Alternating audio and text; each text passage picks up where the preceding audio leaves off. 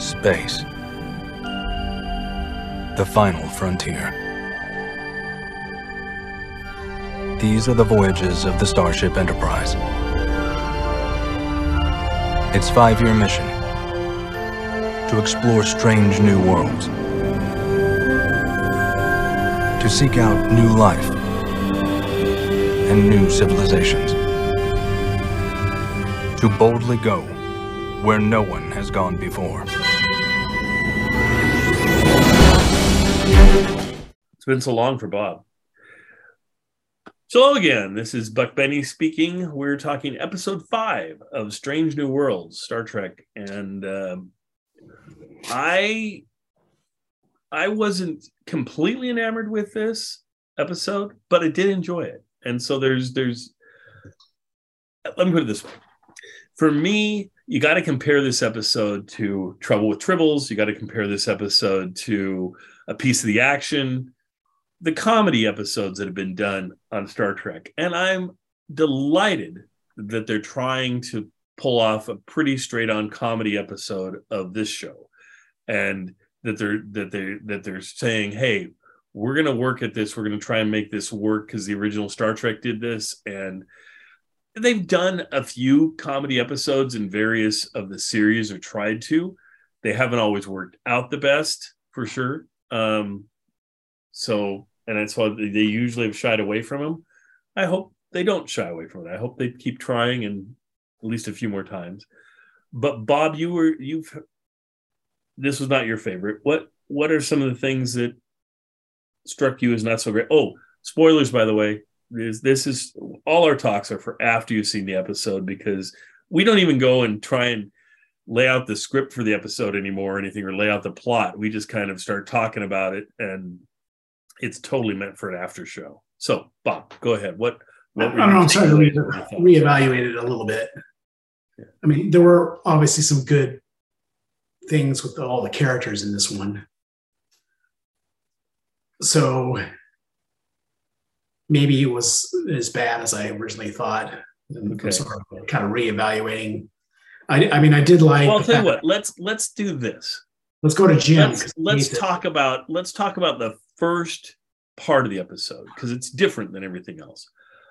I was like completely impressed with how well they pulled up all the critical pieces from Amok Time episode on all the I'm talking about the production. I'm talking about the jingly things that they shake and have the bells on them. I'm talking about the weapons that they did a really nice job on. They didn't seem as clunky as the original. They made them a little more dynamic and seeming more useful. The original seemed so big around. I was like, how do you even wield those things around?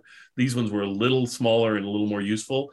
I thought the having it be an obvious dream sequence or whatever was brilliant, in that they had the Spock fighting himself literally, and I thought that was really cool, of having the Spock that was the human side completely just looked like the actor coming in, and not even doing anything with their hair. It's the way I've seen the actor when I've seen him in interviews, and I thought that was kind of fun to have the actor be able to play the human side of that. And the fight was a nice little fight. I mean, I thought it would be over way quicker than it was, and there were some movements and some things, and I thought that was kind of cool. So, Jim, what did you think about that? Just if you just take that scene, ignore everything else, was there good stuff? Am I in the right ballpark? Were you impressed with the production value of the scene? And Jim, you're muted, so but feel free to keep sharing that way. It's actually my favorite part of when you share. It's when you're my most insightful parts, anyway. That was actually pretty good. I liked it. It was able to kind of show this internal conflict that he has between him, and especially in a very creative way. Yeah, exactly. And with his Beyonce coming in, it kind of tied into that, where he was kind of being torn between two worlds and stuff with that. And so it was a good way of representing that, I think.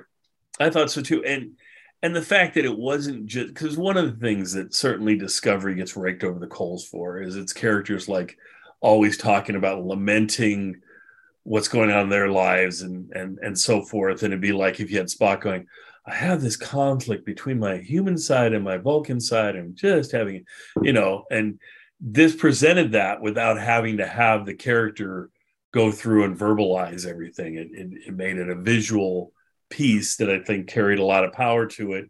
I think whoever wrote that part of the episode deserves kudos beyond kudos. That was a brilliant way to both satisfy fans and go back and show something that was we all remember fondly, and to bring us back to that, and then at the same time give insight into the character. I mean, it was really good writing and really good production in the whole thing.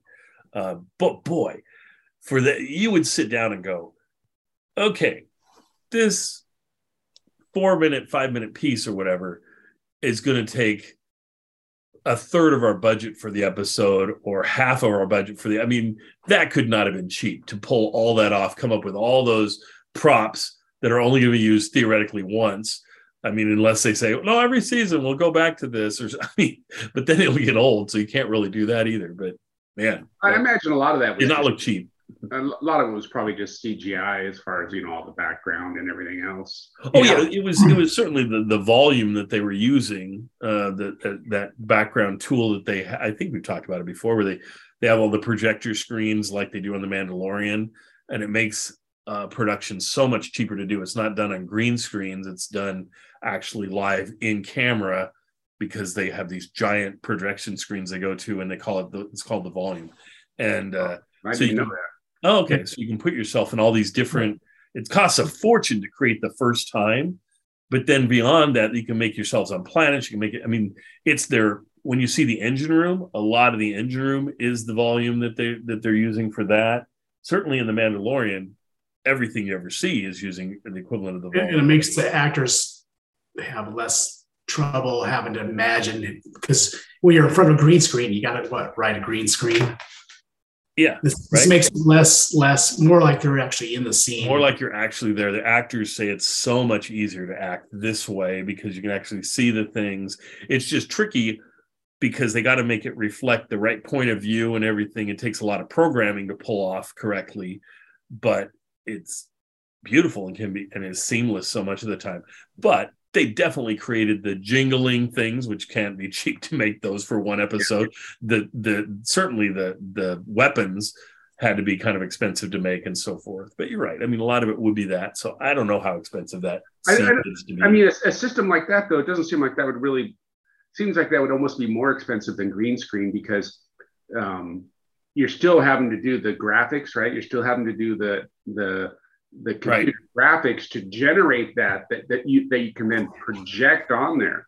Yeah. So rather than just doing it on the back end and making the graphics and replacing the green screen that you see, now you're doing the graphics and you're have this whole system to project it. Correct. And then filming that. And so you're still really kind of doing the same amount of work, really. I don't know, because like having a little experience like drawing stuff and then scanning it in, like the other day I tried to do one where I had a background and then I tried to put the characters in it, trying to get it all, the lighting right, in the perspective and the sizing doing it post is actually quite a lot of work. You got to mess with the shadows and the lighting to make sure they match each other. Mm-hmm. I think doing it this way, I think ultimately is probably cheaper. Yeah. Because you cut out a lot of the post-production piece. Well, like they say, once they do like the engine room, it's done forever. They can call it up at any time. Once they do Vulcan, at least to some extent. I mean, if they ever want to do the Pon farr thing again, it's done. I mean, everything's done once, so you especially want to use it on places you're going to use over and over and over again, and it works great. So, like I say, the actors love it. The production, they say it makes their production values look like they're way higher than they have to be.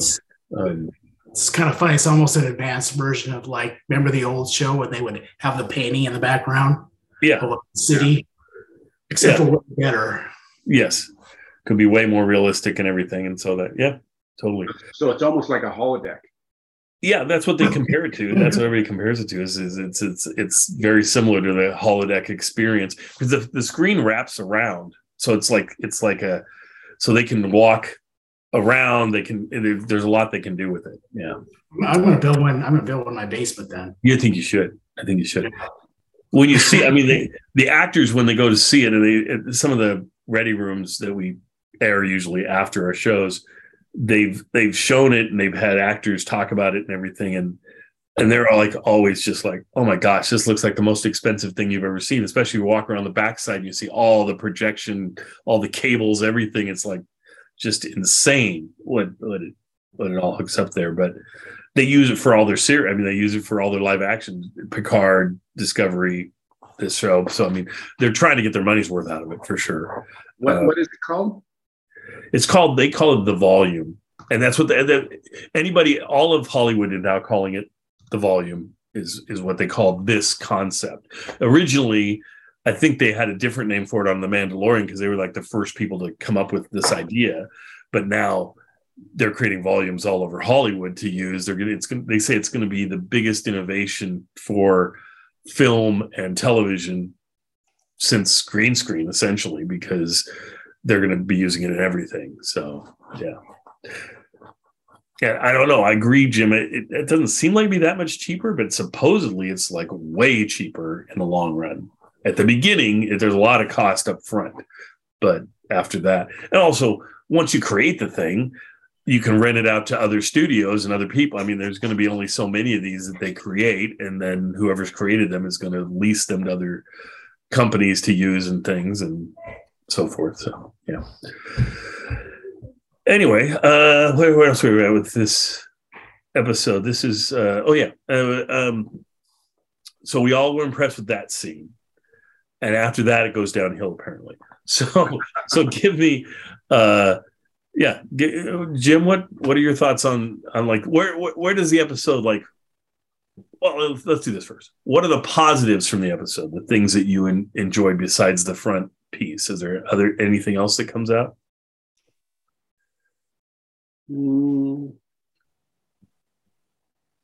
Not really.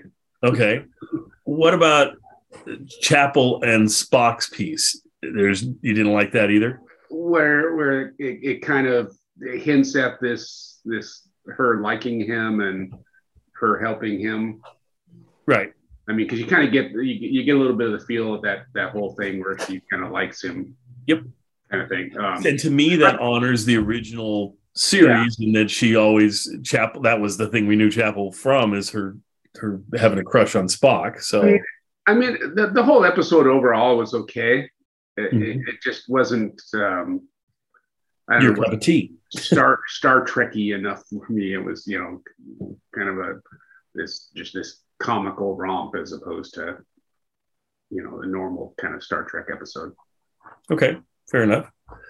Bob, what stood out to you? Any positives that stood out to you, or?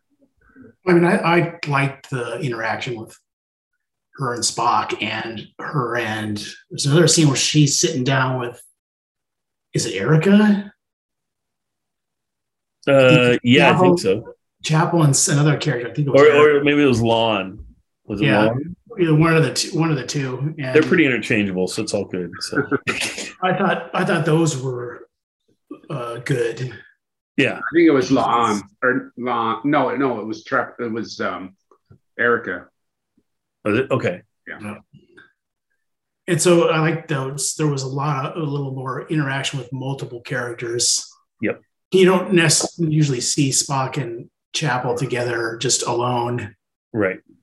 Or kind of seems like there was some other ones. I kind of like that it played it like, oh, Spock's going to come to her now, maybe as his confidant or somebody to talk to.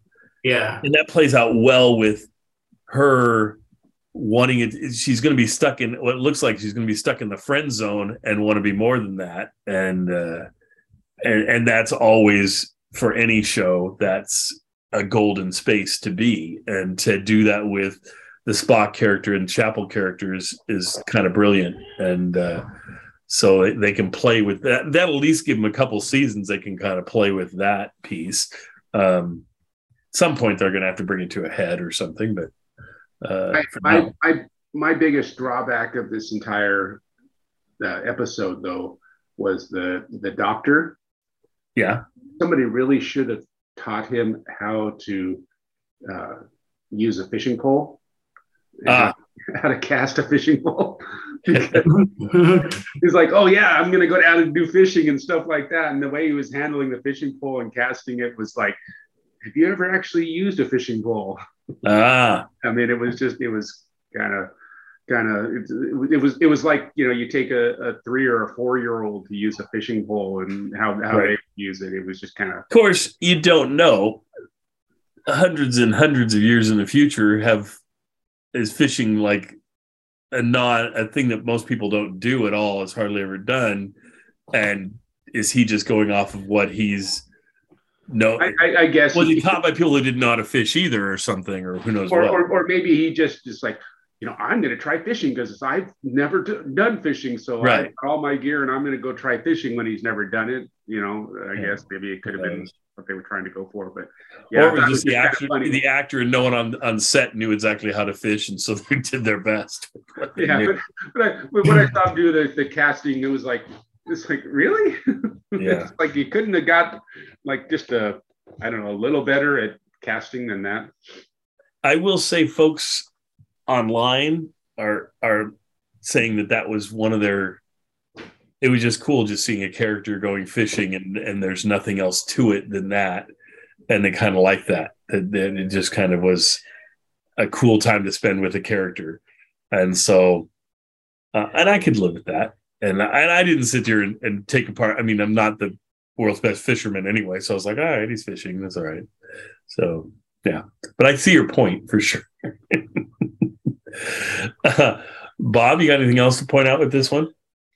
Yeah, that was bad, that fishing. Fishing was bad. Totally ruined it. It took me completely out of the episode.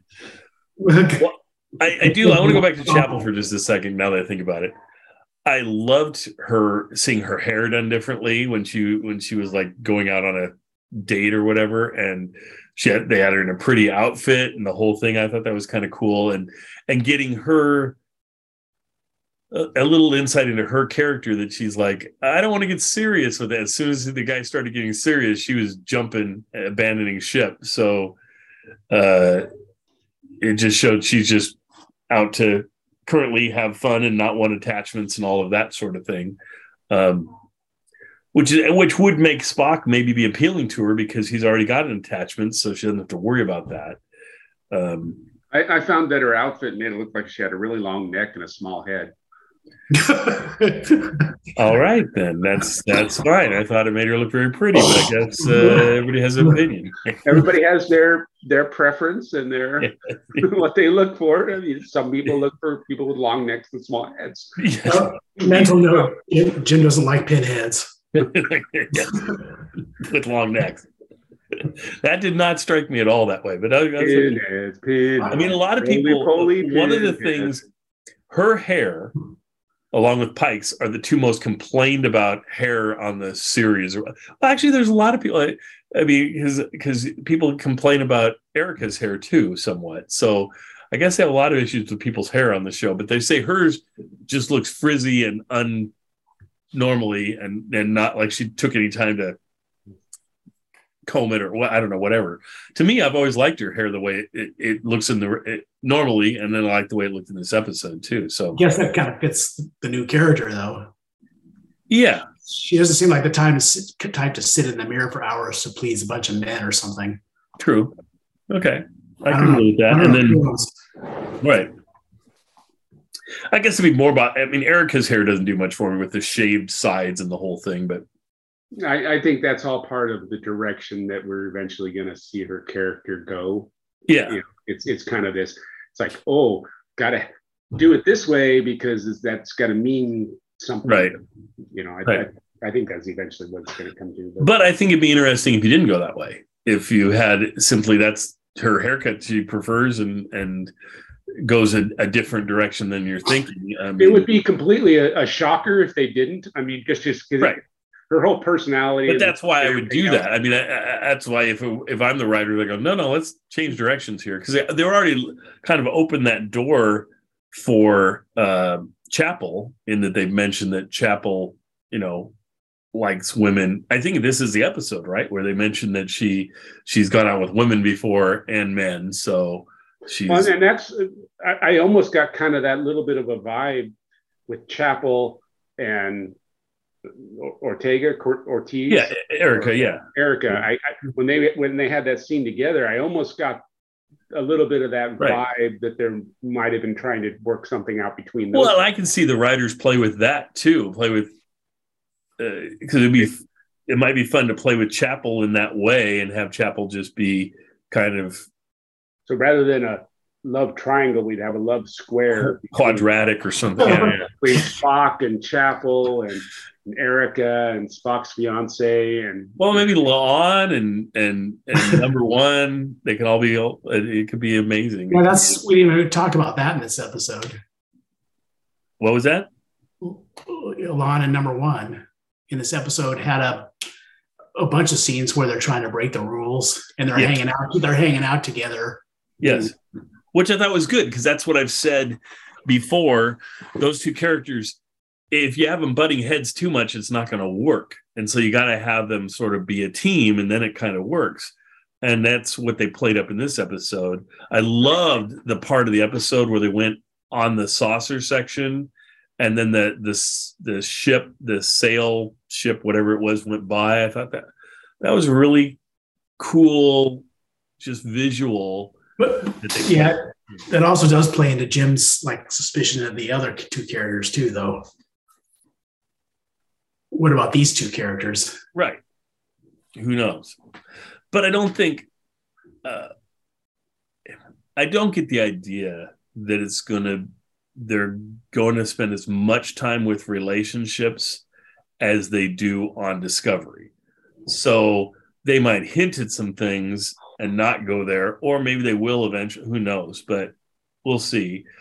I think their audience likes the way they're doing things right now. If they could freeze frame what they've got sort of and go forward, I think if they start developing too much of those relationships and things, I could see them turn off a big section of their audience perhaps. And I think they need to watch out for that.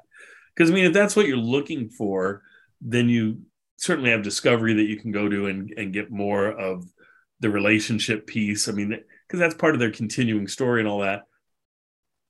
I'm okay. I mean, I'm fine with whatever they do. I'm on board, but I just think they need to somewhat think about their audience and go, okay, is this what the audience wants? This is steering away from the original Star Trek somewhat. It detracts. It detracts. It becomes. I mean, having the flirty thing. I mean, you need that. That's okay, and you can have the females flirty and the males flirty and the whole thing. But we know in a series, once you cement a relationship, that it tends to, audiences aren't as interested in that anymore. They're interested in the beginning part of it, but they don't want the deep part of a relationship. That's why you get like Moonlighting, when the characters actually got together, the show was canceled within a year. I mean, every time I've ever seen them consummate a relationship between characters, if they're the main characters on the show usually can't sustain anymore when it's been sustaining on will they, won't they, right? They did that. I'm fine if they have a whole crew of will they, won't they, will they, won't they. It's fine, but it's you can't have too many of them actually going through those relationships, because people just, I don't know, aren't interested in that, or whatever it is. It just doesn't seem to work. So, well, it's because people, you're watching Star Trek, you're not watching it for the relationships. Correct. You're watching it for the Star Trek, the discovery, the exploration and stuff. You don't want to turn it into some soap opera thing, there's right. Like relationships, which is what complaints are about Discovery, right? That it's too soap opera or whatever. Yeah, see, I wouldn't want to fall in that same trap. I mean, or even if you don't call it a trap, if you say that's a choice on Discovery that they do this, they want to have a Star Trek adventure with people that have real relationships and deep relate and all that. That's fine. But that's an audience for that. This audience, they're trying to tie into more of the original Star Trek audience, which didn't have that. Star Trek in some ways was more of a procedural, and the procedurals don't get into all that stuff. If you watch NCIS or any of those shows, they pretty much stay with what the story is. The story is the main thing. They did that with Magnum PI. You know, in the last episode, Higgins and Magnum got together, and then it was canceled. Yeah, that was the last episode. Yeah. They didn't even air that episode. I don't believe they decided not to air it. Yeah, it's in the vault. Jim and I have seen it, but I'm talking about the new Magnum PI, not the the new Magnum. Oh, not the old Magnum. Okay. Higgins in the new one is a woman. Oh, Not that there'd be a problem with the original. There's right. It'd be strange. What about Pike and Spock then? Yeah, could be. You never know. Anyway, back to this episode. So let's see. Is there anything else in this episode that stood out? I mean, I guess I would say this: the switching of the bodies of the minds of the Katras or whatever it is, I thought was kind of creative and cool to do. In that, because we've never seen that before. Right. You've seen it a lot of times, right? But it was taken from a different perspective, and it's a nod to certainly. Turnabout Intruder is probably the episode people most know about, changing male to female, right? And Kirk and Doctor, whatever her name was. But it was the final episode of Star Trek, and it's remembered as one of the worst episodes of Star Trek ever, or whatever. And with Kirk doing his ultra over the top portrayal of a woman that he thought was this histrionic, just crazy, yeah. And in this case, they played it more subtly and more fun. And the whole scene with them telling Pike what was going on, I thought was great. And Pike's acting was fantastic. It was Dr. Lester, and I don't know why I remember that. Oh, there you go, Dr. Lester. There you go.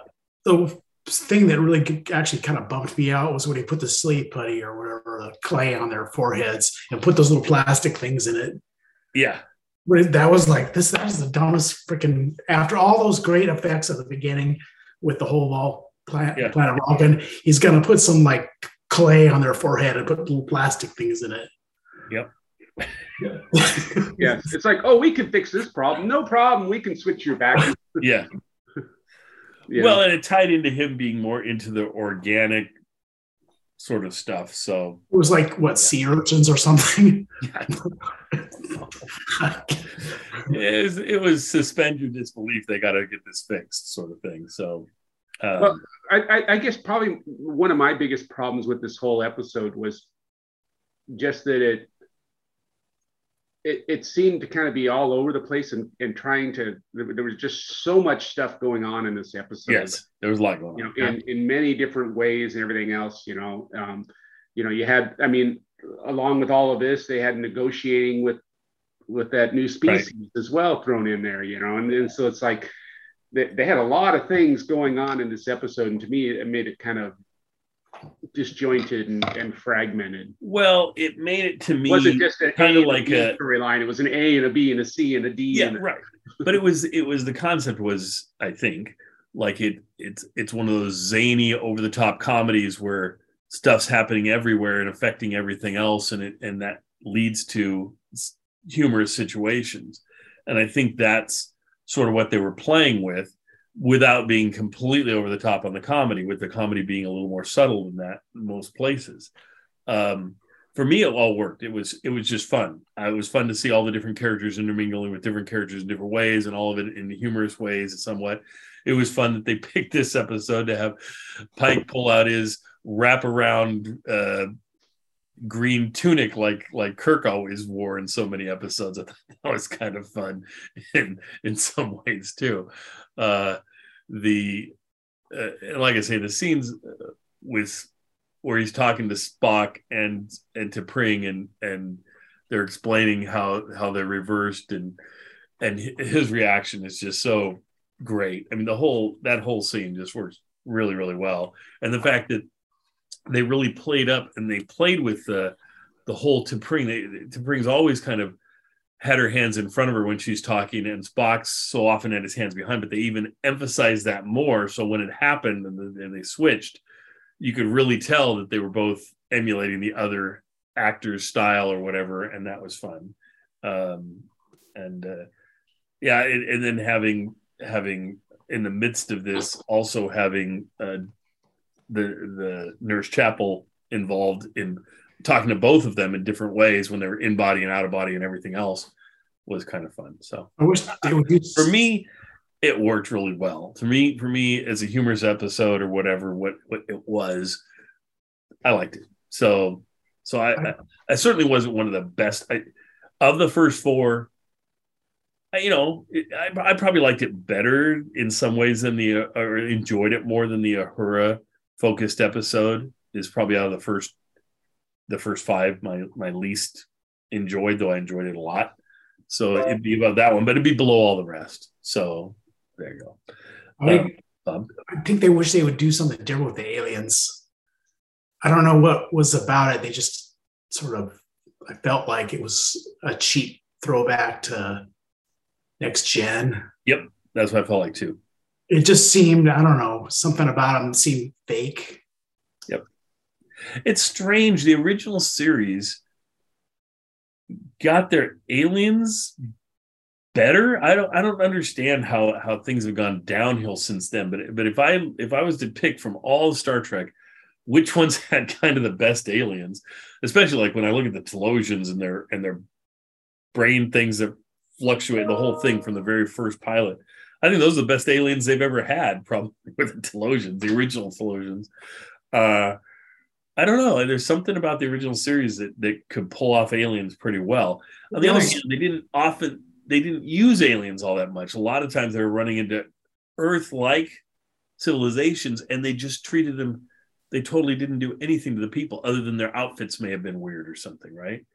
Because the conceit that they use in Next Gen that to me doesn't work, and it especially doesn't work all these years later, is every time you run into an alien, let's have them not have eyebrows, so we'll get rid of their eyebrows, or let's have them have a wrinkly something on their cheek, or there's always they're generally humans but with a little added piece of stuff added to them, or we'll do something with their ears and make their ears weird or something.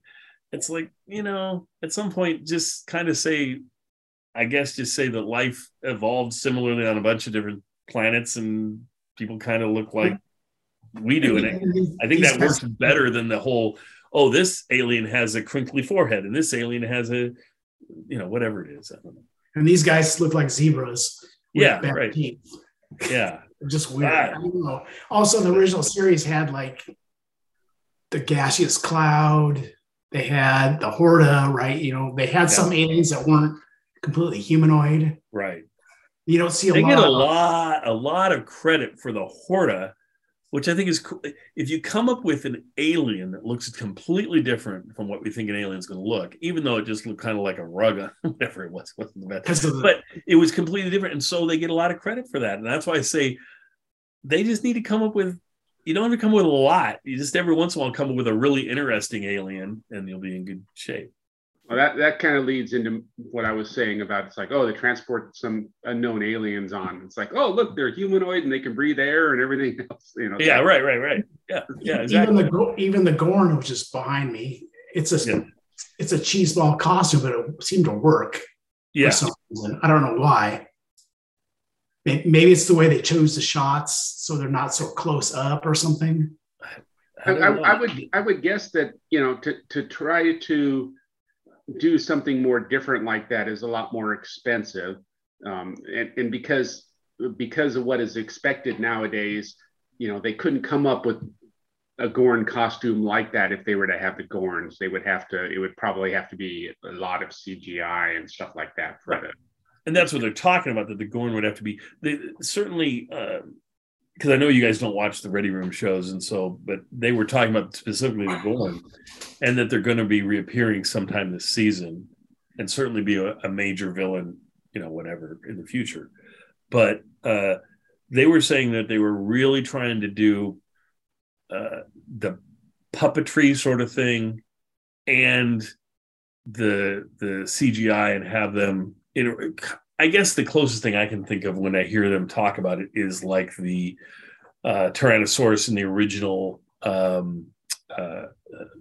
Jurassic Park, in that that was part of it was CGI, part of it was puppet thing where they used it to make it real so people can touch it and all that stuff. And so, but the trick, they said the trick there, and I'm glad that they knew the trick because that was good. They said the trick in the original in Jurassic Park, and the trick that they're using is you gotta just, the way you film it, you gotta film it in the right way. You don't want to totally show straight on what this is, because then it looks fake to the audience. But if you like are just showing part of the nose or part of the, you're always just showing pieces of it, it kind of works. Or if you have a distance shot and you're CGIing the whole distance shot, then that kind of works. But you can't do close-up CGI, doesn't work that brilliantly.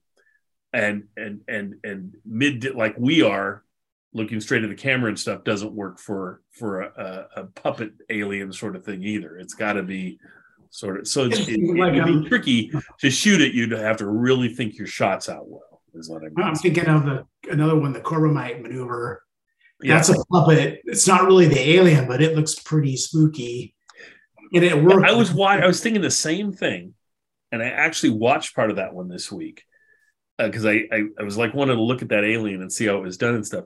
What they did in that one is the screen, the visual they had of it was like it was water going over it. It was the actual, it would be wavy. And so this waviness on top of it, otherwise I think it would have looked bad. But I think because they did that, you couldn't truly see its definition of the puppet or whatever the thing was. And so it made it scarier looking. I thought that was so brilliant. But again, I don't know if you could do that today if audiences would go, they're just trying to cover up their puppet and make it not look so fake. I don't know. But it certainly at the time was brilliant to do that. They knew, okay, this is not going to work. We can't just show it straight on. So let's overlay some waviness and make it so you can't get the full definition. And then they add the music to the background on top of it to make it even worse. Which helps. Oh, music. The beginning of the episode where it had the... Yeah, I had a laugh about the original Star Trek fight music. Oh, the original fight music they brought back. I was like, oh, wow, that's fun. Oh,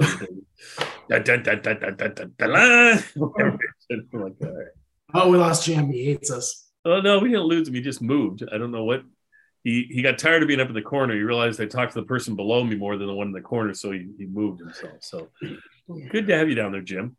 So yeah, Jim, what did you think of like anything we talked about, the music that was added at the beginning of that?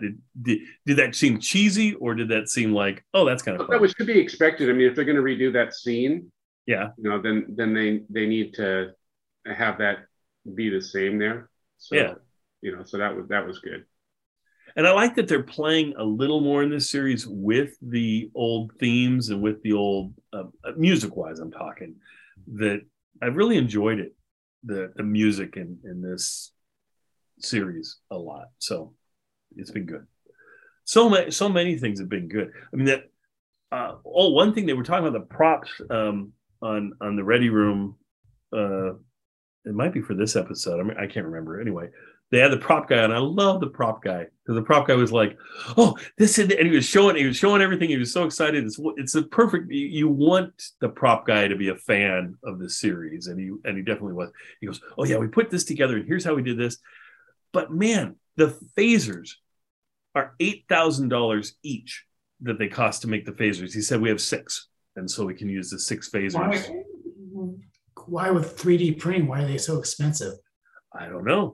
He talked about that some. He just and they have like it disconnects the top part like it's supposed to and everything. And anyway, they to make the phaser one or whatever. Yeah, you just do some 3D printing, some painting, and a magnet. What I don't get it. I don't know why they didn't hire you, Bob. You could do it for $50. It looked like literally cheese ball. Yeah. But then he showed the tricorder, and he said they wanted to keep the strap the same as the original strap, and what you can flip it up and the whole thing. And And he said, yeah, those were about 8,000. I think those might have been 12,000 each or something. And the communicators were a lot too, and whatever they had. But inside the communicators, they have the old iPod Nanos, they had the little screen, and so they could do the visuals of the screen and everything. And he said you don't have to do that in post-production. That's actually live, so you can. So I thought that was kind of cool having a phaser that looked like. Maybe you're paying union wages or something. Seems really expensive. Well, and they stopped making Nanos, so they had to buy them on eBay for $8,000 each, and that added to the cost, of course, tremendously. Yeah, that's him. That's him. That's him looking normal. That's him without the waviness. Yeah. See, that wouldn't work without the waviness. You need to, right? Yep. Well, look at that. You guys got two of my favorite aliens on the screen at the same time. Wow. I'm Jim. You can see me now, right? I guess if you put gray eyes on that, it would look like a gray alien, except for it's green. But yeah, put big gray eye, big black eye, oval eyes on it, would look like a gray. Oh, really? Okay. So, anyway, anything else for this episode? Okay, then we got to I wanted to add a new feature too that we haven't done. So anyway, we'll get there. So first off, how would your rating of the episode compared to all the other episodes? Where would you rate it? I would give it 6 thumbs up. That's not our rating scale. Oh. And I think 6 is too high for you on your regular rating scale. So I think it'd be like I would give it about a 6. Okay, which would put it at your lowest. I think the lowest you've had before. Pretty that much. I think there was something. There was one of the other episodes I think that I didn't really care for as much either. So. I think there's one you were debating 6.5 or 7, and you ended up going to 7 just because of the stuff I threw out there or something. Yeah, I mean this one was probably in the lower, the lowest of what I've seen. There was one other one, I can't remember which one it was too, that to me it wasn't so great. But I mean they were still good, and it's definitely worthwhile watching. Oh yeah. It was not Turnabout Intruder level. Let me put it that way. Which I would rate as a 3 or something in our scale. Bob, what would you rate this one as compared to the other ones? Probably 6 with Jupiter Rising. Yeah, okay, very good, very good. I will agree with you guys that it wasn't. There's been better ones. I'll give it because the characterizations and stuff are so important to me and everything, and the attempted humor and all that. I'll give it a 7.5. I may even give it as high as an 8 if I were to think about it. Somewhere between some. I'll give it a 7.75. But the new feature I want to add is I want us to talk about which character do we think either benefited most from the episode or was the best in the episode.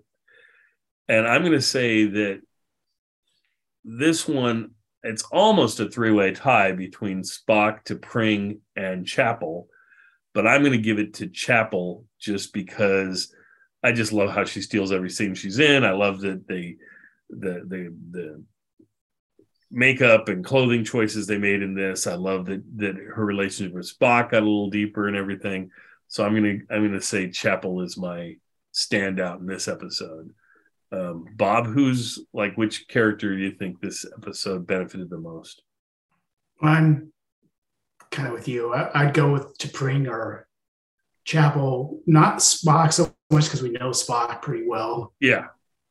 We know a lot about that. We've seen that character a lot, but I think you're right. I'm going to have to give it to Chapel. I will say what you just said there about Spock. Spock is not going to win necessarily a lot of our Character of the Week awards that we talk about, but I will say Tess is nailing Spock. It doesn't even I don't even question that it's not Nimoy or it's not, it's just Spock. And so that's what's so brilliant about his performance. And he's like, if he does that, then no one notices. Yeah. If he fucks it up, let's say he fucks it. Oh, sorry. He goofs it up. He couldn't get through an episode. Almost. We were so close. So close. I think he's got to pull it off. Otherwise, people get knocked out of the scene. So the fact that think of him automatically as Spock, which same with me. I think I could see him or Nimoy in that role. Yeah. Although I can't completely say the thing with Quinto. I mean, I like Quinto, but he's still not right. Yeah, so he's the best he can do is parody, I guess. Right. With the original. Who Quinto, you mean, or this guy? Peck? No, Peck. Okay. I mean, like I said, same with you. I think this is Spock. Yeah. I don't go, oh, it's a different actor. Right. He nails it so well that you don't. Well, and to know from interviews and everything, the actor is working so hard to do that. So, I mean, he spends more time, I think, than any other actor on his scenes, working everything out he's going to do and everything. He and the actress that paid T'Pring got together and rehearsed tons off screen beforehand that they didn't, it's not like the production or anything asked him to do that. T'Pring was like not necessarily going to do that, but the fact that he wanted to do that, she was like all on board with it. And they said that they think it added so much layers to their performance when they gave it the fact that they spent so much time together working on it. And I think, like Jim said last time, she's hot, so that's probably why you wanted to spend time with her. Yeah. Did I say that? Yeah. Yeah, it wouldn't surprise me at some point here that Peck and the actress that plays T'Pring are going to have a off-screen relationship, But anyway, Jim, what actor do you think did this serve the best? Yeah, I think I would agree with you guys.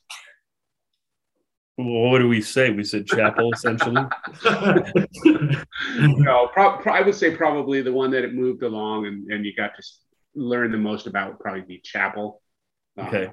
And like you were saying with the Spock character, Spock has a very distinct personality, a very distinct manner, and that type of thing. Whereas, a lot of the other characters are just kind of like normal people, but he's something that's kind of completely different. So that's why when you play him, you've got to play him like that because that's what people expect, Right.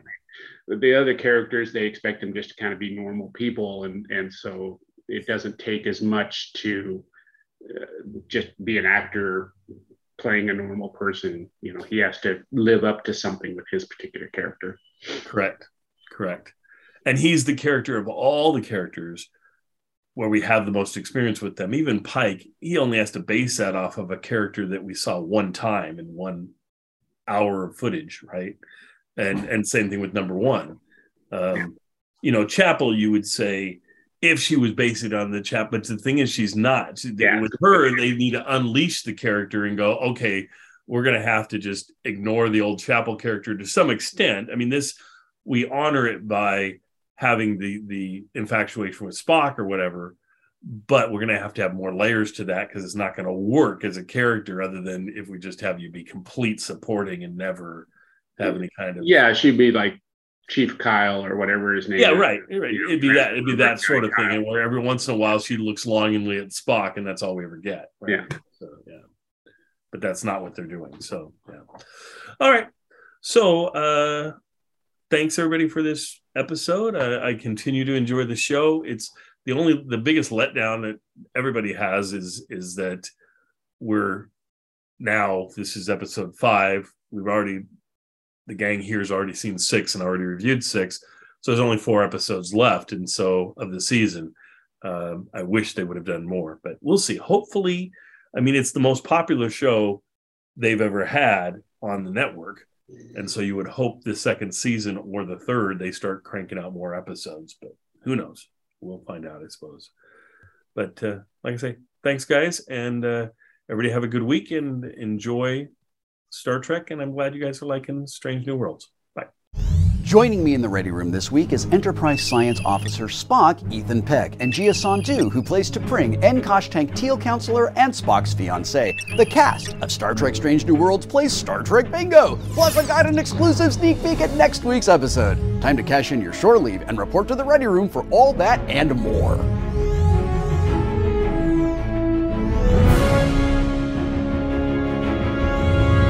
Hey nerds, I'm Will Wheaton, and this is The Ready Room, your official behind-the-scenes hub for all things Star Trek universe. Today, we're breaking down episode 5 of Star Trek Strange New Worlds, titled Spock Amok, which is exceptionally appropriate.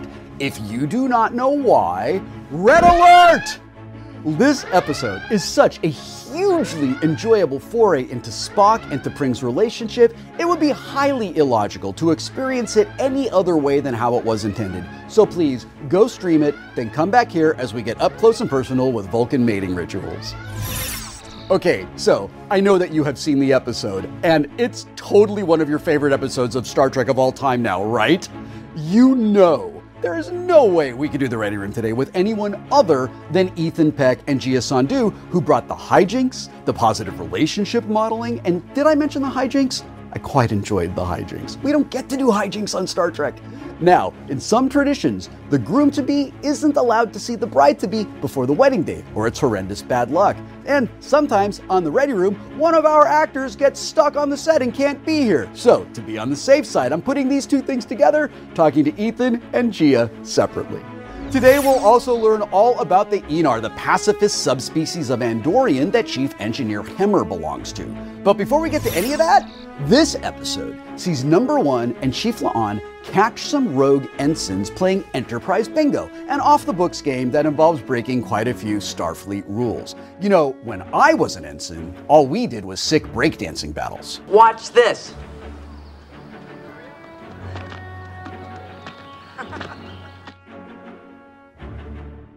The normally rule-bound duo decide to remain on board the Enterprise during shore leave and play the game themselves, in an attempt to prove that they aren't, in fact, where fun goes to die. With a new series and mostly new cast, we felt like we had some initiating of our own to do, so we recruited the cast of Strange New Worlds for a game of Star Trek bingo. Control room, engage. I've sat in the captain's chair. I have, yes. Yes, I have. Very sexy feeling. I wish I could say yes, no. Yes, I have, as has my dog Runa. Yes, and it was awesome. I really wanted to. Well, yes, I have. Yes.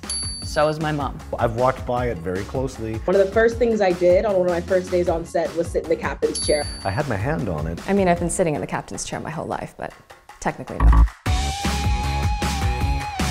I've had a Star Trek fan approach me with strong emotion. Yes. Not yet. Nope, not yet. Not physically.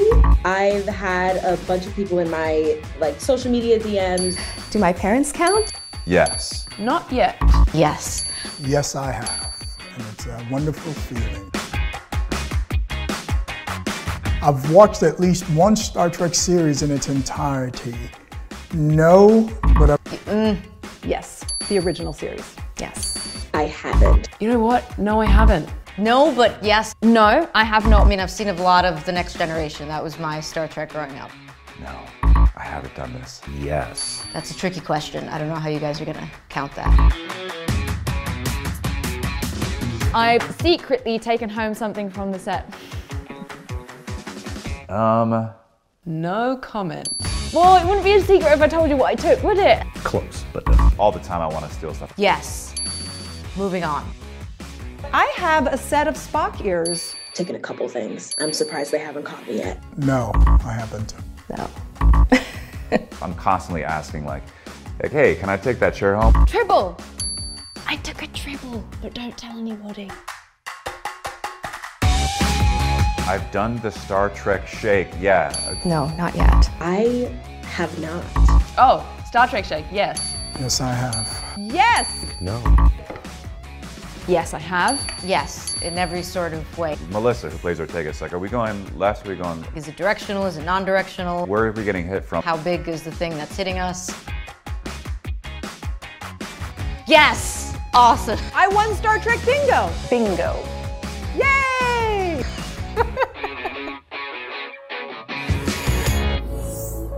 I am now joined by Gia Sandhu, who plays T'Pring on Strange New World. Gia, thank you so much for dropping into the Ready Room to chat with us today.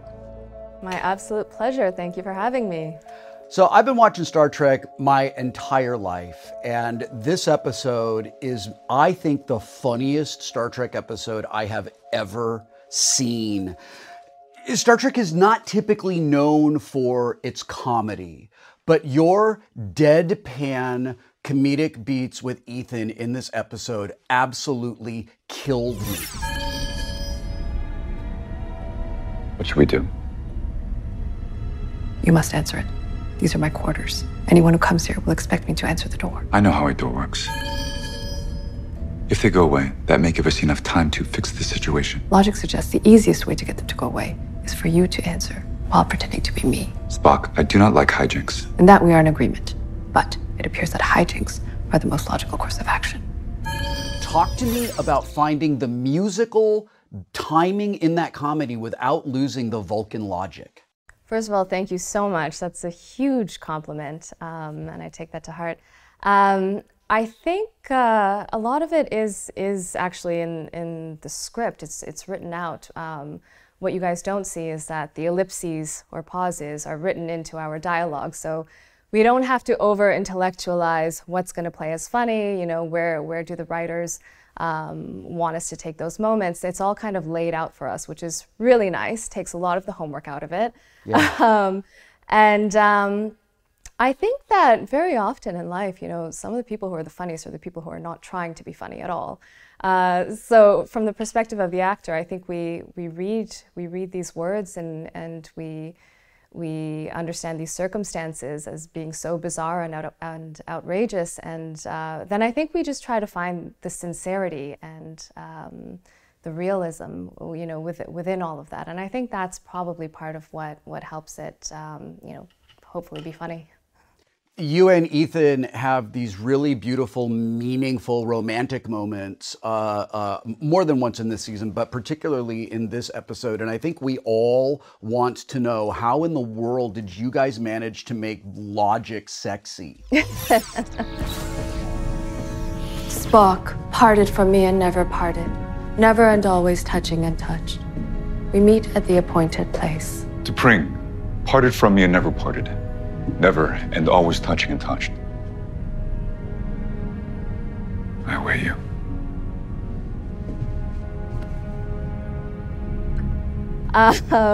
Thank you. I think that's a lot of that work is you know, glamorous costumes and moody lighting and, you know, great sound. So I would you know, applaud the team that works behind the scenes and, you know, creating a wonderful atmosphere so that Ethan and I can speak like this and still be sexy. That was great. Thank you for that. I was at a big Star Trek convention just this last weekend, and in the context of just having a conversation about Star Trek, a fan mentioned that it would be great if we did like a Freaky Friday Star Trek episode. Now, I had already seen this, and I was like, ah, ha, ha, ha, that's not a thing that's actually happening, ha, ha, ha, it sure would be funny if that happened. It hasn't happened already, ha, ha, ha.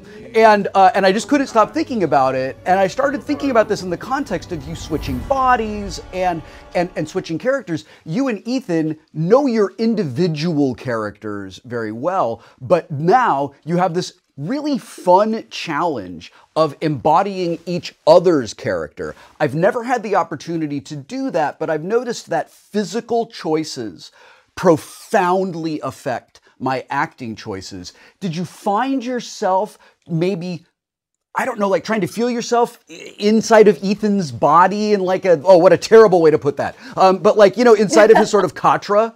Oh yeah, no, definitely. That was a big part of it. Was I mean, at the core of it, this is a love story.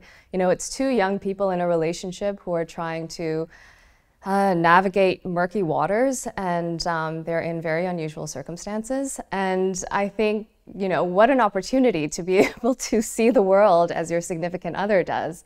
And so we definitely talked about body language. We talked about voice. I mean, Ethan has this like very strong, deep voice naturally. Yeah. And so I tried within my own register as best as I could to, you know, bring some gravitas to my voice, and he kind of lifted his voice a little bit. And then mannerisms as well. You know, we see Ethan with his arms behind his back while he works on the ship a lot. Whereas T'Pring is often, you know, a little bit more princessy in her mannerisms. I think that I had, I mean, I really enjoyed being able to see Ethan's process. He really let me into, you know, the different subtleties and the way, his own interpretation of, you know, the Spock that he's created now, but also very much his influences from the original Spock and you know, Star Trek as a whole, and how they've influenced, you know, the choices that he's made. It sounds to me like maybe this was a little bit more of a collaboration for the two of you than maybe it would have been in another context. Absolutely, it was majorly collaborative. I'm going to let out a secret. We ended up hanging out a whole bunch before doing this show, although it was not advised. But we took it really seriously. We wanted to, you know, do as much justice as we possibly could. I mean, we're not shooting a film, so we don't have the luxury of, you know, months and months of preparation. So we kind of took the pieces of each other that I think fans would be able to identify the most. You know, with Spock, for instance, you know, the eyebrow is the big thing. So it took me a while to work because I can do my left one, can't do my right one as easily, which he does. Okay. So that was part of, you know, just getting my muscles to work a little bit differently. I am Spock. And I'm T'Pring. Now that you know, you can likely tell the very clear differences in our mannerisms. Yeah, totally. The physical choices you made were subtle but extremely clear to me. Like that, the instant when we kind of know that something has happened and that you have sort of switched bodies, the instant that happened, I really saw it just wash over both of you in that two-shot. And it was super satisfying to watch. When we saw T'Pring in episode 1 this season, I immediately, of course, recognized her as a legacy character. I had kind of lost touch with the fact that she really only appears in Amok Time in the original series, which we homage beautifully at the beginning of Spock Amok. Just like, I just sat there with my mouth open and just clapping my hands through that entire opening sequence. It was so great. I have had the opportunity to talk to a few of your castmates about stepping into the roles of legacy characters and making them your own while honoring the original. And I'm just wondering, because she is an important character in Star Trek lore and mythology, but because she exists in such a limited way before you step into the role, was there anything for you to draw from, or were you able to really just populate her with all of your own intentions? It's a really good question. I think, first of all, I'm just so grateful because when Arlene Martelli, when she steps on in front of the camera, there's something that's just so captivating and alluring and mysterious about her.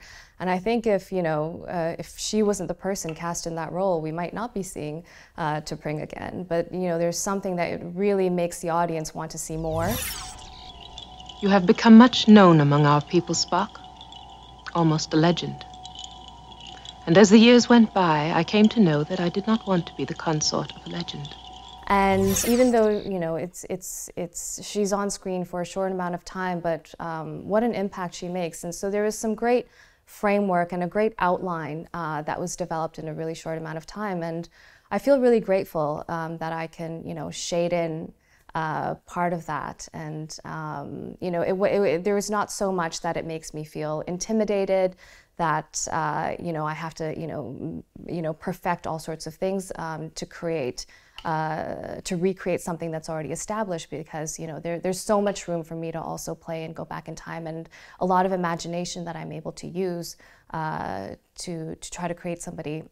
And, you know, a lot of the questions that I asked myself were, you know, what is this person? Who would she have been when she was younger? And I think some of the answers were she's probably even more fiery than we see her at that point. You know, she's probably, you know, grappling with, you know, being this high society person, or being, and then at the same time, you know, being in love, and you know, then being in love with somebody else. And, you know, it's very human in a lot of ways as well. I absolutely loved it. And in that thing we do as writers and actors where we show and not tell, you and Ethan showing each other's characters. And through your performance this week, I learned more about Spock. And as someone who has watched and loved Spock for literally my entire life, That was really special for me. I know that I am not the only person who will walk away from this episode with that. So thank you for the gift that you've given everyone in Star Trek fandom with that performance. And thank you for spending some time with us today in the Ready Room. I cannot wait to see what comes next for T'Pring, and I hope we will get to explore your relationship further. Thank you so much. It was an absolute pleasure having this conversation with you. My next guest needs absolutely no introduction, so please join me as I welcome Ethan Peck to the Ready Room. Ethan, it is such a privilege to speak to you today. It's a privilege to speak to you. Thanks for having me. I want to talk about the episode that we just saw today. In this episode, when you and Gia do what I call the switcheroo. We have apparently switched bodies. This was not meant to happen. How did we switch back? I do not know. How did you bring her out in your body that is so used to being Spock?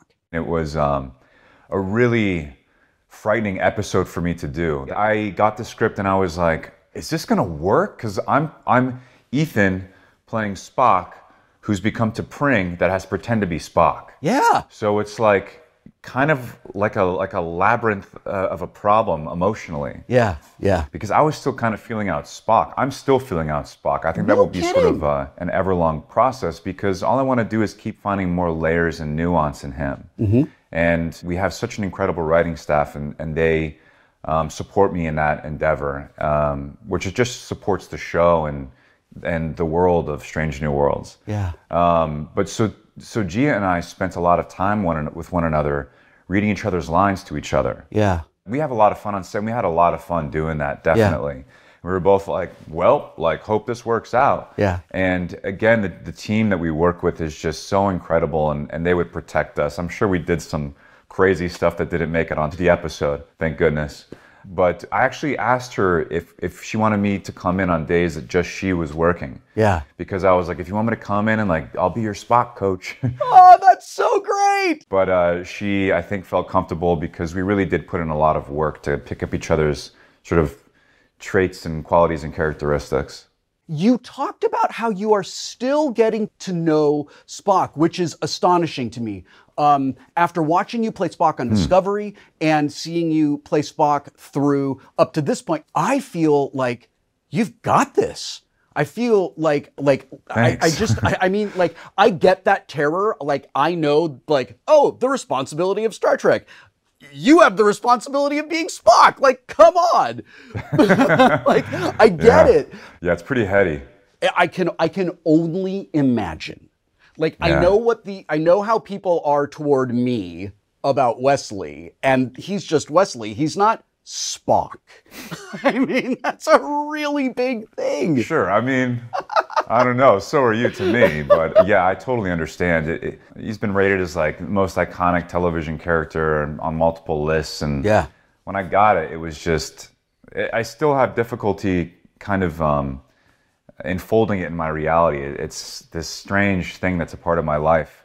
And I don't think about it too much because it's too strange. One of the most satisfying elements of Strange New Worlds for me as a lifelong Star Trek fan are these moments where you who are playing legacy characters get to interpret something new, something we haven't seen before, a little piece of their story that fleshes them out in a way they were never fleshed out before, that just makes all of your characters unique to this iteration of the Enterprise and all of that. I imagine that comes with some risk. That there are I remember when we started Next Generation, there were fans who, they didn't want us to be our own thing. They wanted us to be a direct recreation of the original series. Talk to me, if you will, just a little bit about the challenges and maybe some of the joys in discovery of finding new pieces of Spock and finding just how you have managed to take this character and really make him your own, while respecting all of that other stuff. Yeah, I believe I have been given this amazing opportunity to not just play a very special role in a very special world and franchise, but to evolve to become worthy of the role. When I first got it, I understood that there was so much I had to learn about myself to really serve this character and serve this role. Spock is so pure. in his actions, in his thinking, in the execution of his philosophies. And I had a lot of clutter in my mind. And I felt that I had to become a more efficient and optimal thinker, just on set, right? You've been on set. It can be a very pressurized environment. It can be very scary. You have to come in with your lines remembered, and you have to deliver something very precisely, emotionally. And so I knew that I had to become a better Ethan. I'm giving all of my heart and soul and my effort to this character and to this time in my life. And I think that is yielding a Spock that is unique to me, or at least I hope that. And there, of course, has been an impression made on me by Leonard Nimoy's Spock. Yeah. And so in me, I have this memory and experience of that then becomes something else when I work on set. Yeah. And that's something I'm still kind of understanding and figuring out how to explain and how to improve upon.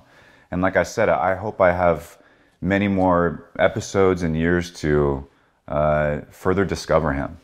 One of the big differences I am noticing between your Spock and Leonard Nimoy's Spock is this season is leaning a bit more into the human side of Spock, and how Spock kind of struggles with the human side.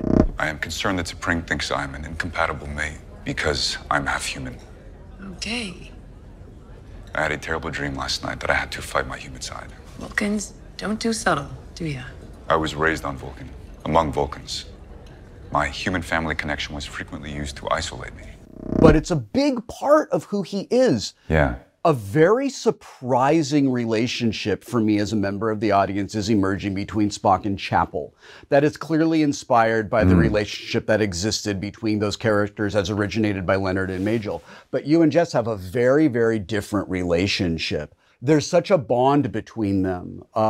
It almost feels to me like she is a person who is allowing Spock to even look at his human side and even touch his human side in a way that I feel like he doesn't really want to do. She comes to him like, buddy, let me help you human a little bit. If I am interpreting that relationship correctly, I would love for you to talk a little bit about that and just talk to me about Jess. I think he finds that human inspiration and permission, I think firstly in Captain Pike, and then in season 2 of Discovery in Michael Burnham, and now in sort of at a different angle, a romantic one, right, with Nurse Chapel, played by Jess. And I think Jess brings this sort of a sparkling and electric impulsiveness to Nurse Chapel that makes her so wonderful and fun to watch, and I think makes Spock so curious and fascinated. Forgive me for using that word. It's really a gift to be able to explore those halves of him and with these other characters like that, because he is so disdainful of his human half in the original series. And I believe in Strange New Worlds, Spock also has a great amount of shame with his human side. And this is the time of his life where he really begins to accept it, explore it, and find strength in it, because what I think is that he's learning that emotion plays a big part of his logic. Yes. As sort of wrong as that sounds, because the emotion that he feels and then interprets and intuits from, I think plays a really big part in his problem solving. And characters like Captain Pike and Michael Burnham, and of course Amanda Grayson, although she's sort of far and away at this point, and Nurse Chapel are helping him to strengthen that side of him that will help him become the Spock that we see in the original series. You mentioned the romance angle of his character, and there is when T'Pring comes into Spock's quarters and just throws so much shade at him about how human the place is. I thought that was I thought that was really funny. I thought that was unbelievably funny. Then these two characters, there is this smoldering passion between them that is like really like, it's just like I need to loosen my tie watching these two. How in the world did you guys manage to make Vulcan logic and stoicism so unbelievably sexy? I really appreciate that. I have no idea. I think it's partially in the casting. You guys are killing me. Yeah. I mean, I think that we just get along and we have fun, and I think that chemistry carries onto camera. You know, of course, I've seen films where I'm like, oh my gosh, their on-screen chemistry is so good, and then I've heard that behind the scenes they were like at each other's throats. That's so not the case with us. Yeah.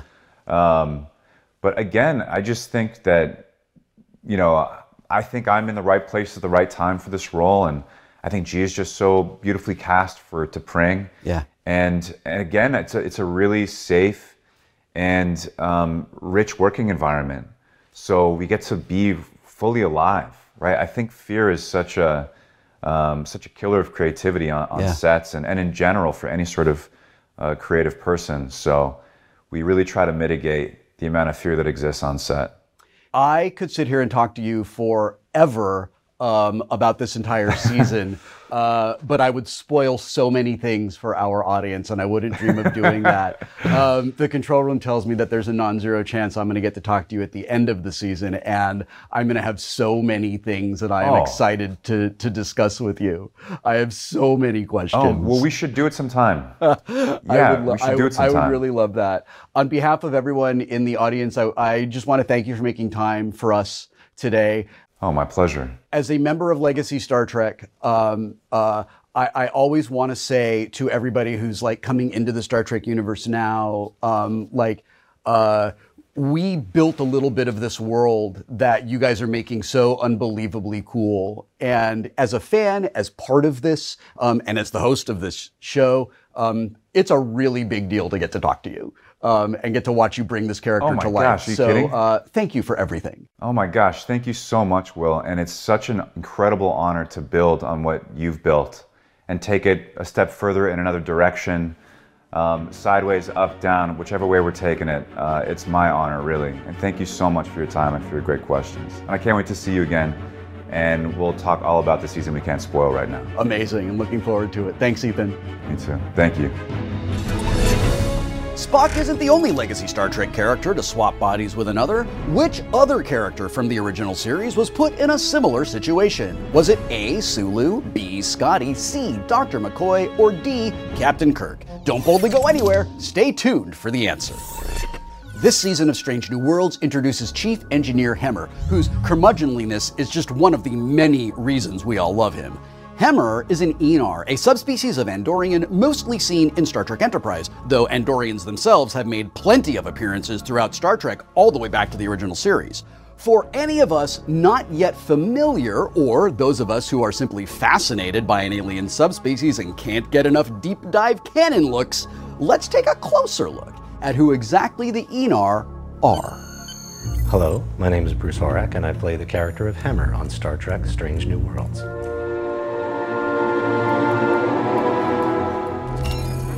Rerouting auxiliary power. Get ready. Hemmer is the chief engineer, so he's often found in engineering. He is an Enar, which is a subspecies of the Andorian people. Akiva and I really wanted to have an alien member of the crew in addition to Spock, and we weren't ready to introduce Scotty yet, and we needed an engineering character because we built this incredible AR set for engineering. I think it was Kirsten Beyer, who's one of our producers on the show, who suggested that we look at the Enar who came from Enterprise. We have, an opportunity to increase in a regular way the pantheon of aliens. Now, the Enar are a subspecies of the Andorians. They grew up in these ice caves, and they're blind at birth. They don't see, but they have these incredible heightened senses. Hemmer may not be able to see, but his other senses compensate. Compensate? They are superior. They are telepathic at a level that's much more than your average Andorian. I've read that among many things, the Enar have a form of precognitive ability. I knew you were going to ask that. Because you sensed my question before I asked it? Because everyone always asks that. To research the role of the Enar, I watched a couple of episodes that they appear in. They first appear in Star Trek Enterprise, and then I just went down the rabbit hole on the fan sites, Memory Alpha, dug into as much backstory as I could find, just went deep into the Andorian cultures and lifestyles, and learned about how the Enar are all pacifists, and so sort of took that in. Pacifism is not passivity. is the active protection of all living things in the natural universe. What do I love about Hammer? I love his confidence. I love his journey over the series. To impress me, you're going to need to do better than theorize. As he sort of starts as like a kind of a bit of a crusty codger and eventually kind of breaks down, and you get to learn about kind of what makes him tick. Engineering the transporter. Try it now. How did you? I am a genius. And Hammer is a genius. He knows it, and he's not afraid to tell you so. Hammer out. Spock isn't the only legacy Star Trek character to swap bodies with another.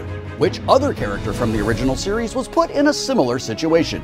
Sulu, Scotty, Dr. McCoy, or Captain Kirk? And the answer is Captain Kirk! In the original series episode Turnabout Intruder, Dr. Janice Lester, a former flame of Captain Kirk's, used a device to swap bodies so that she might captain the Enterprise, a rank she resented as beyond her reach as a woman. Unlike T'Pring, I am not an expert in showing you the true path of Vulcan logic. However, I can show you the way to an exclusive sneak peek at what next week's episode has in store for us. Enjoy. Laura and I met years ago. He rescued me from another shuttle.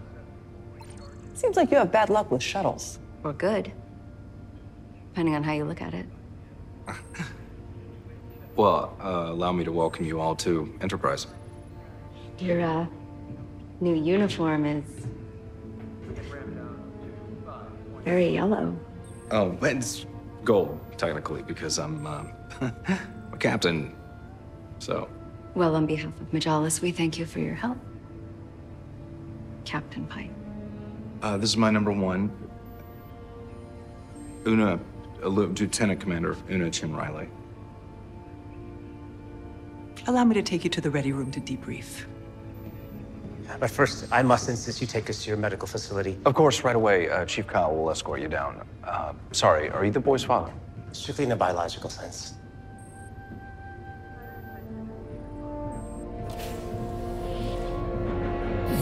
It's been a while, but if memory serves me correctly, there is nothing like being on the bridge of the Enterprise when the action picks up. Thank you so much for watching this week's episode of The Ready Room. Our time together really does mean the world to me. Next week, we'll be taking a slightly broader approach to our guest interview than normal. I'll be joined by the one, the only, Alex Kurtzman, the supreme big boss of the entire Star Trek universe, to talk all about it. This is going to be one of those interviews where my jaw spends a lot of time on the floor, and I know yours will too. Until then, I'm Will Wheaton. Live long and prosper.